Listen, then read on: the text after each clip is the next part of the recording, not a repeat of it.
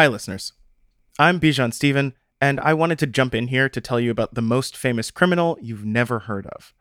In the new season of Chameleon, I'll take you deep inside the secretive world of high-end art. We'll be following a man named Helge Achenbach, who was once one of the most powerful art dealers in the world. That means he was so successful at finding and selling paintings by artists like Pablo Picasso and Andy Warhol that he owned 7 homes and 30 classic cars. That is, until he ripped off the wrong guy, a man named Bertolt Albrecht, the heir to the Aldi supermarket fortune. I spent a few nights on a remote island with Helge, and many more talking to the people who knew him best. I got to know him pretty well, I think. And by the end of the season, you'll know him too. Chameleon is the hit podcast series known for cracking the case of an international manhunt. It follows larger-than-life characters through the true stories that made them, well, larger than life. I'm your host, Bijan Stephen, and I want to invite you to join us on our journey to get to know Helge Achenbach, a man who flew too close to the sun. That's on this season of Chameleon, Gallery of Lies. Here's a clip just for you from the new season. If you like what you hear, be sure to add Chameleon, Gallery of Lies to your weekly listening. For those of you who don't want to wait to listen, you don't have to. Subscribe on Apple Podcasts to binge all episodes now, ad-free. Just click subscribe on the top of the Chameleon show page on Apple Podcasts or visit getthebinge.com to get access wherever you listen.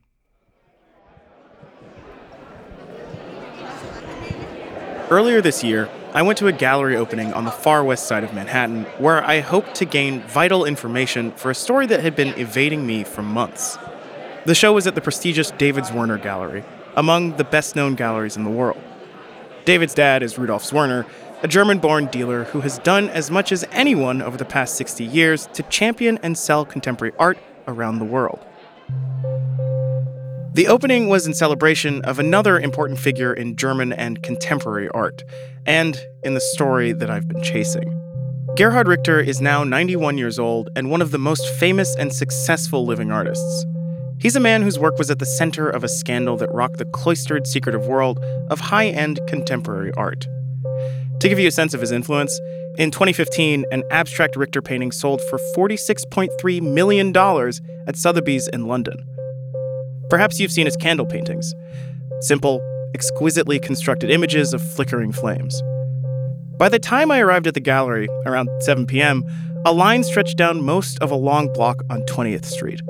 The guy working the door was both thrilled and a little panicked. Yeah, I mean, I haven't seen this in an opening since I've worked here, and I've been here for 3 years, so it's quite a lot. Yeah, incredible. Usually this for like this or drama that draws the crowds, but yeah, cool. So it's big. Inside, the place was packed. On the walls in the first room hung Richter's most recent paintings, which he'd made in 2017. A couple of large canvases featuring thick abstract lines of cranberry, eggplant, and a bright green that didn't resemble any fruit or vegetable at all.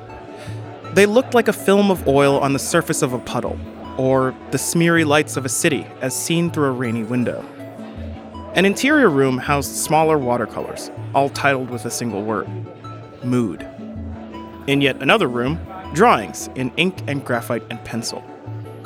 At the center of that room stood a 10-foot-tall glass sculpture. I heard a passing admirer say the new piece was going for $2 million. But, of course, none of the works had listed prices. That would be crass.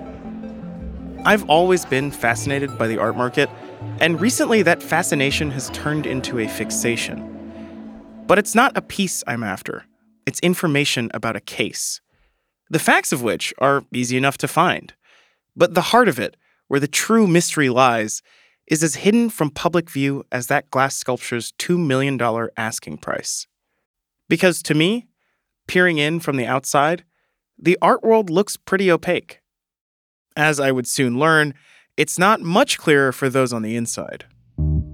Everywhere I went, people told me that if I really wanted to understand a story set in this world and how the art market works, I'd need to find the dealer at the center of it all. The same dealer who had helped make Gerhard Richter famous in the first place, Helge Achenbach. I was told that Helge inspires a wide range of emotions in the people he encounters. Some think he's a wildly innovative groundbreaker who pretty much invented the role of the art consultant in Germany. Others consider him a shady hustler who's only looking out for himself.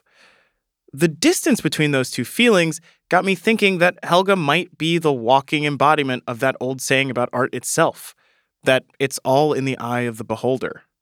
It all depends on who's doing the looking.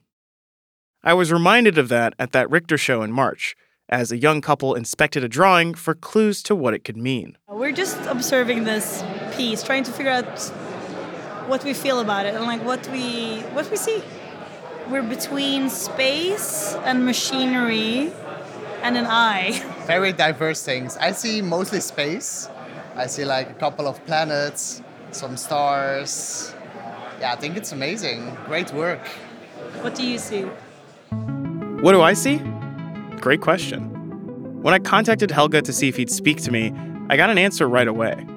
Not only was Helge game to talk, he said, "Hey, why don't you just come visit me on Lanzarote," which is one of the Canary Islands. Of course I was going. How could I say no? I figured this would be the trip of a lifetime. But I had no idea just how wild things were about to get.